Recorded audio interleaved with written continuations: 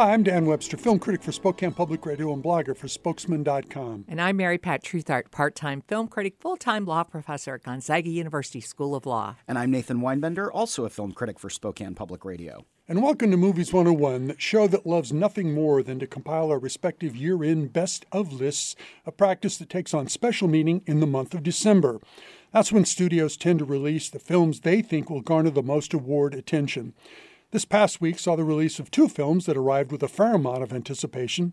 The first was Napoleon, Ridley Scott's look at the famous French emperor who once defied the rest of Europe in his quest for power and glory.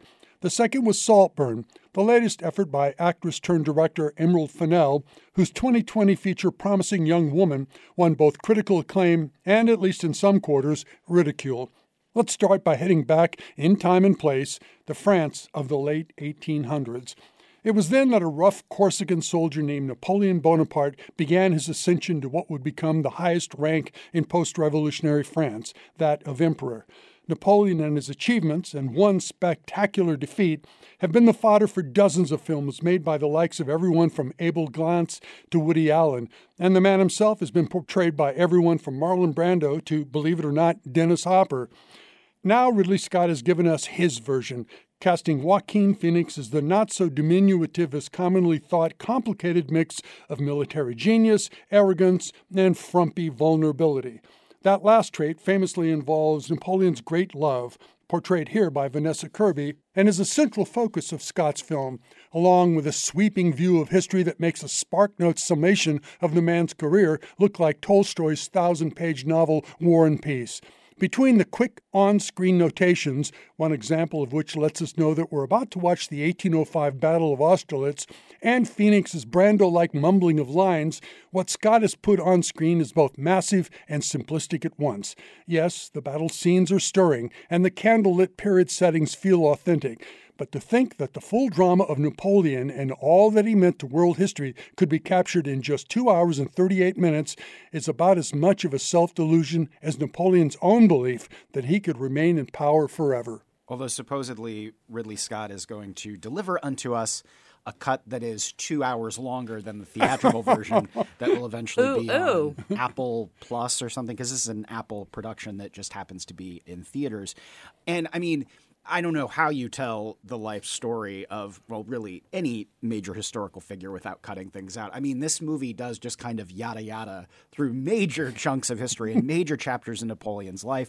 And I think it does eventually kind of lose focus of his impact on France socially, politically, economically. The first half of the movie, I think, handles all of that pretty well. I mean, it opens with the beheading of Marie Antoinette and goes from there. I think it loses focus of that. And apparently there are a lot of historical inaccuracies in this movie. I don't know enough about Napoleon to say whether that's true or not. I didn't even notice. So. But also, I mean, he introduces characters like Talleyrand, who had a big effect in history, and there's a little notation at the end, oh, Lord Talleyrand, blah, blah, blah. And you can't even read it, we couldn't read it. And it's like, who is Talleyrand? Who is this? Who is that? So maybe we'll get more of him in the mythical 4.5-hour cut. But I was thinking a lot as I was watching Ridley Scott's Napoleon of Stanley Kubrick's Barry Lyndon. And not just because Kubrick was himself obsessed with Napoleon and for a long time planned to make a Napoleon film that ended up never getting made, although a lot of the research that he did ended up in Barry Lyndon. But I was looking at Joaquin Phoenix in this movie, and you know that he is one of my favorite working actors. I think he's a genius. And for a solid hour of Napoleon, I was thinking, what is he doing? What he was kind of doing a Marlon here? Brando imitation because he was kind of mumbling. He's mumbling. And he couldn't keep his hat on. He's the only obvious American in a cast of mostly Brits playing French people for the most part. I mean, he just sticks out like a sore thumb. And I kept thinking, like, is this a choice? Is he just sleepwalking through this? At one point, Napoleon literally does fall asleep during a tactical meeting with his own brother.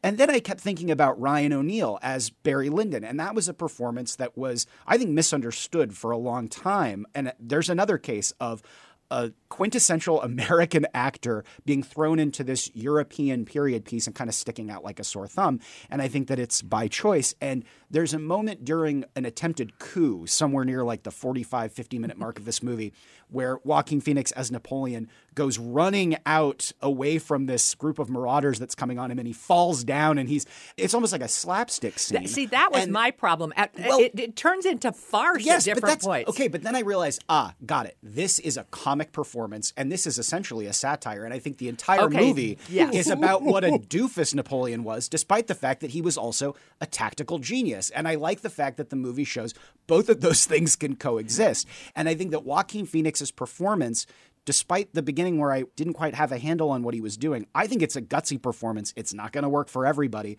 There are big laughs in this movie, and they're courtesy of Joaquin Phoenix's line delivery. He talks about the British going, "You think you're so great because you have boats." Hilarious. Or when he says, "Fate delivered unto me this lamb chop." He has lines like that. And so I think that it's very much of a piece with one of Scott's more recent films, The Last Duel, which was also about, little men and their impotent rage and how they build up their own legends in their minds. Yes. And in that film, you had Ben Affleck and Matt Damon kind of digging into these goofball roles.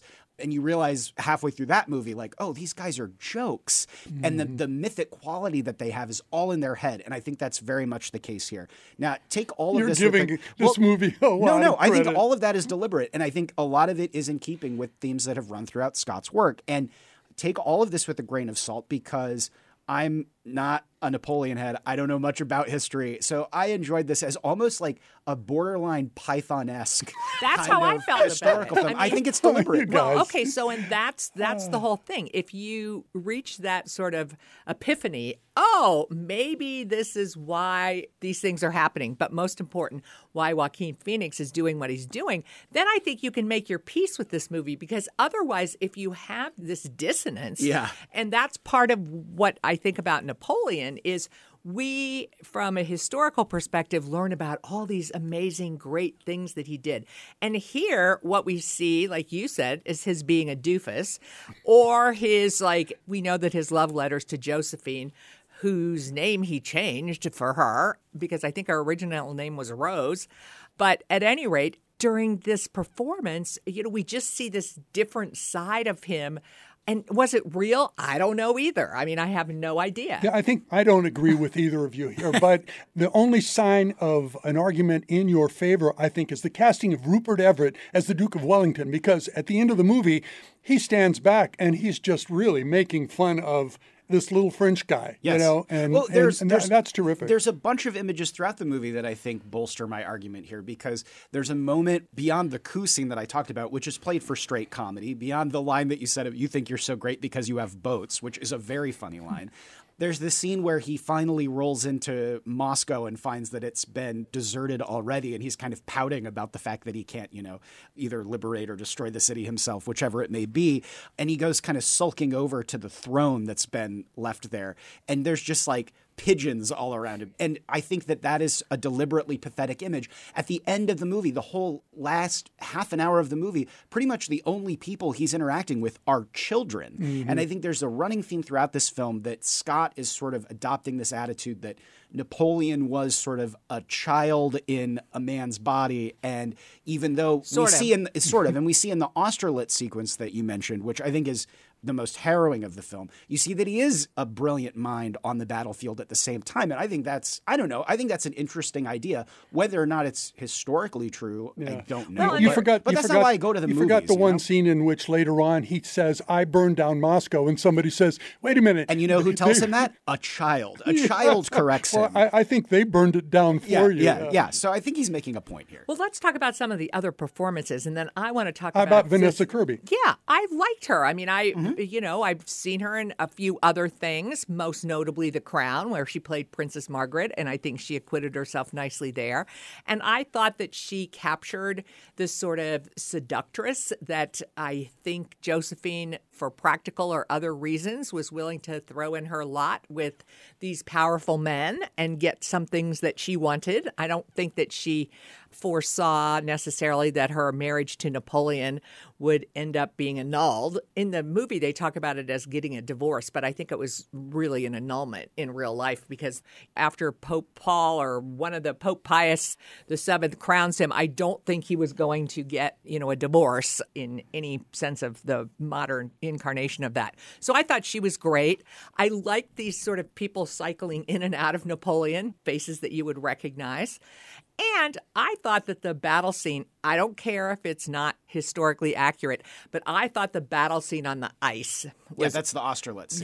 Right. Well, was amazingly shot. I thought it was incredibly shot. We're not shot. talking about what he does best, which was he creates a scene. The production values of this movie are superb and should win Academy Awards.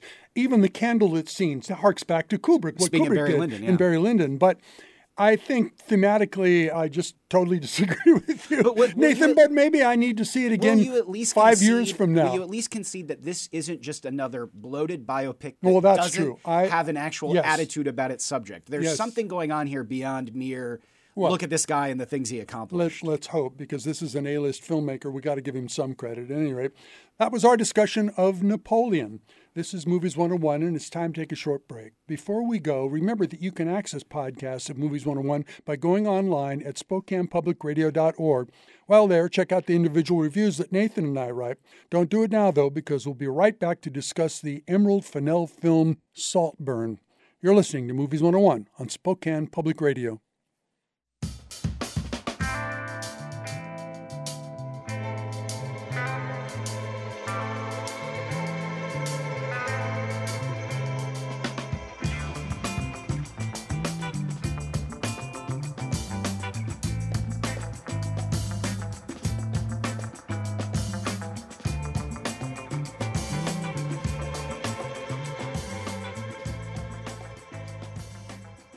And we're back. This is Movies 101, and I'm your host, Dan Webster.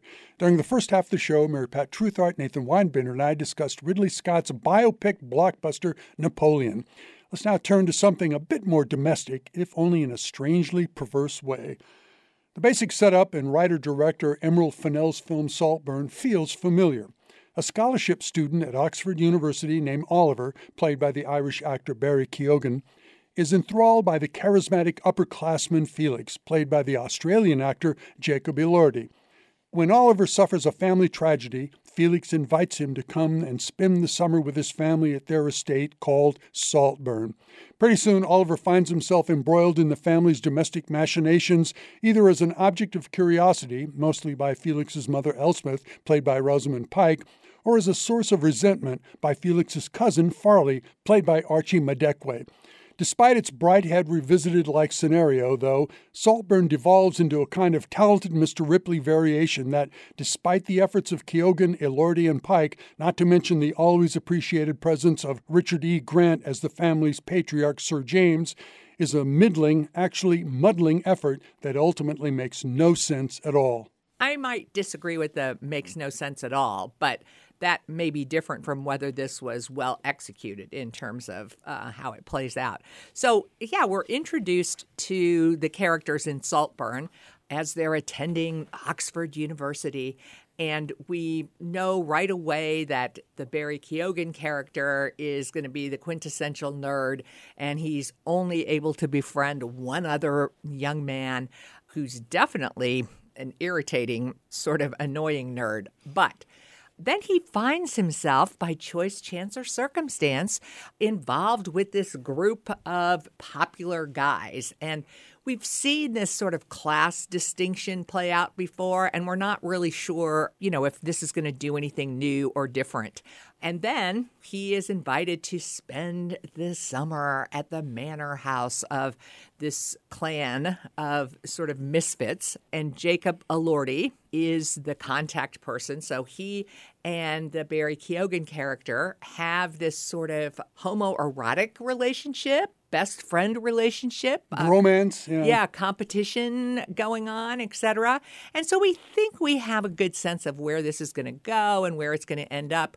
We are introduced to the entire family is comprised of quirky characters. And then there's the friend, played by Carey Mulligan, Paula. Not enough Carey Mulligan. Yeah, you could never have enough Carey Mulligan, because I think that would have ramped up the film a little bit. So here is my problem with the film. Not the acting. I think there was some good acting. But in Saltburn, which is the name of the estate or the manor where they go to spend the summer, the problem that I had here is the fact that it seems so derivative of other more effectively created pieces. And I think most notably, you mentioned the talented Mr. Ripley in your intro. And it did remind me of Patricia Highsmith. The great Patricia Highsmith. Correct. Yeah, and that's part of the problem here. There's also, I mean, you can think back to some Hitchcockian noir presentations of characters who we don't fully appreciate or understand initially. And then there's the soundtrack. And I'm hoping that Nathan will talk about that because it adds something and nothing at the same time. Well, it's set in, 2006, 2007? 2006. So I was very familiar with some of the fashion choices and soundtrack choices that were made here. I noticed that Jacob Elordi has one of those little barbell piercings in his eyebrow, which is very era accurate, I will say. I cannot speak to 18th century France, but I can speak to early 21st century UK. Yeah, teen life, I guess. Got it. Yeah, and I will even point out that this is not even the first film of 2023 in which Richard E. Grant plays the patriarch of a rich family that's ripped apart by an interloper who seduces the entire family because, remember, the lesson came out earlier. This isn't even the first movie in which Barry Keoghan plays a strange young man who infiltrates a wealthy family, because we also have The Killing of a Sacred Deer. I think both of those movies are actually better than Saltburn. I think that it's a beautiful movie and a well-acted movie, but I think it's ultimately empty. I mean, I guess it's class satire, social satire, but it doesn't really have anything new to say. I heard it described as a psychological thriller, but and I don't think that's thriller, either. Especially because as I was watching the story unfold, I thought, okay, if it's heading in the direction that I think it's heading and it's going to end the way that I think it's going to end, that will be the least interesting variation on this story and the most obvious interpretation of the story. And then it ends there.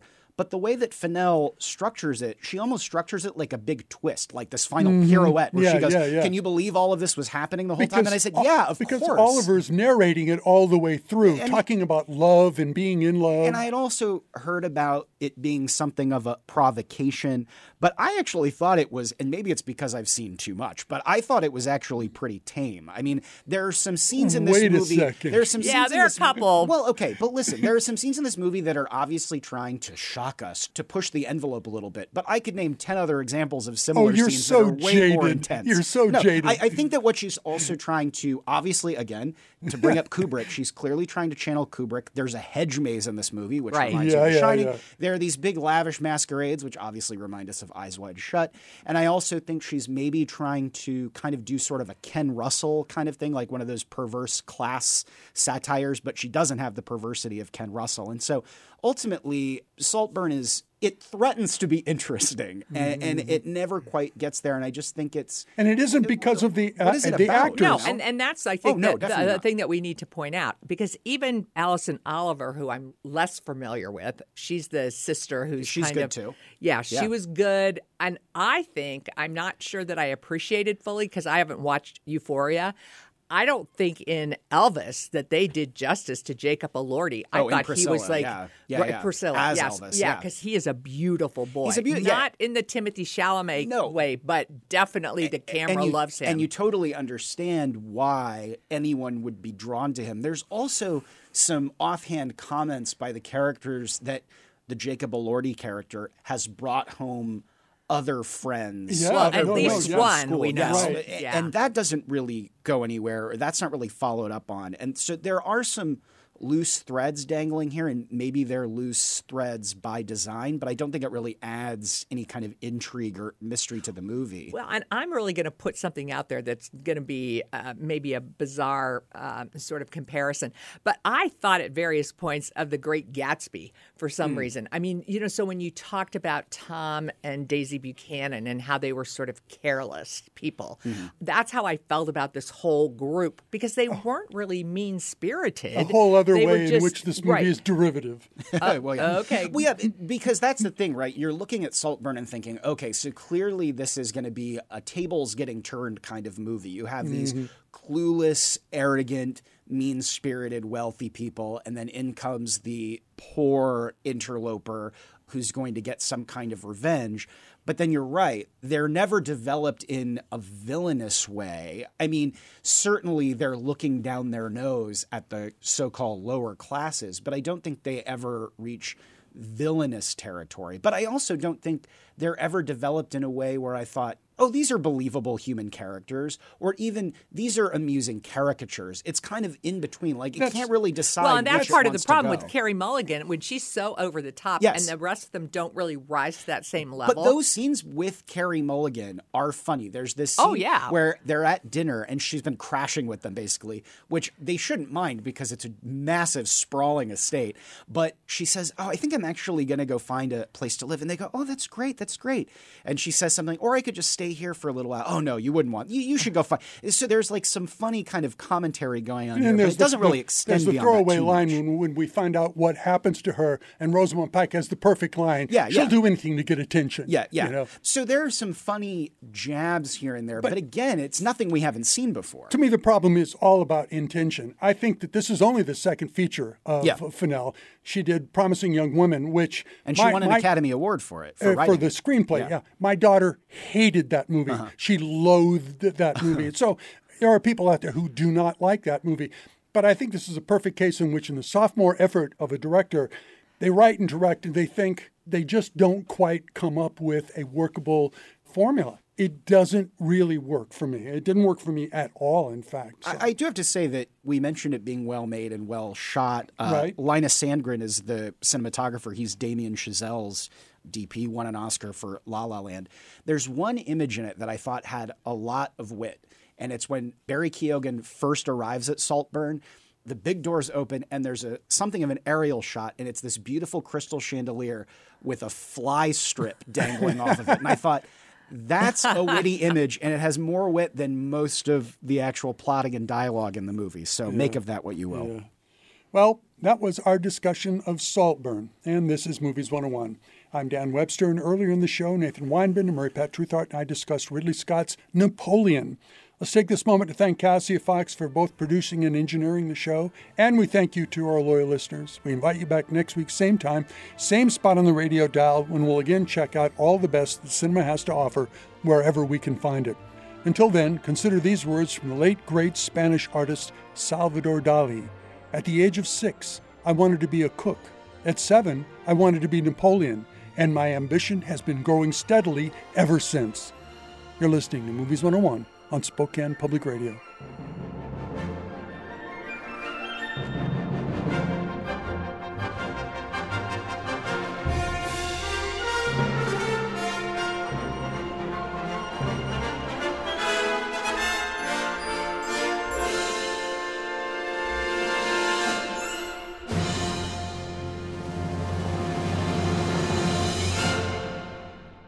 The Movies 101 podcast is made possible by the members of Spokane Public Radio. Become a member at SpokanePublicRadio.org. Thanks for listening to Movies 101.